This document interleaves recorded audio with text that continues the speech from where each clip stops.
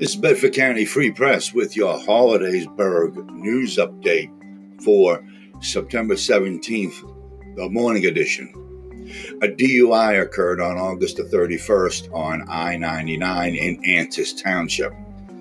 Police conducted a traffic stop on a 2013 Hyundai Santa Fe.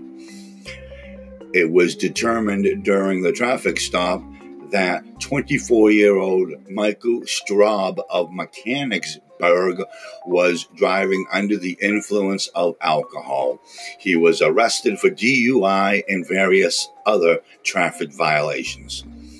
And that is your Hollidaysburg news update at this hour for September 17th. This is Cameraman reporting.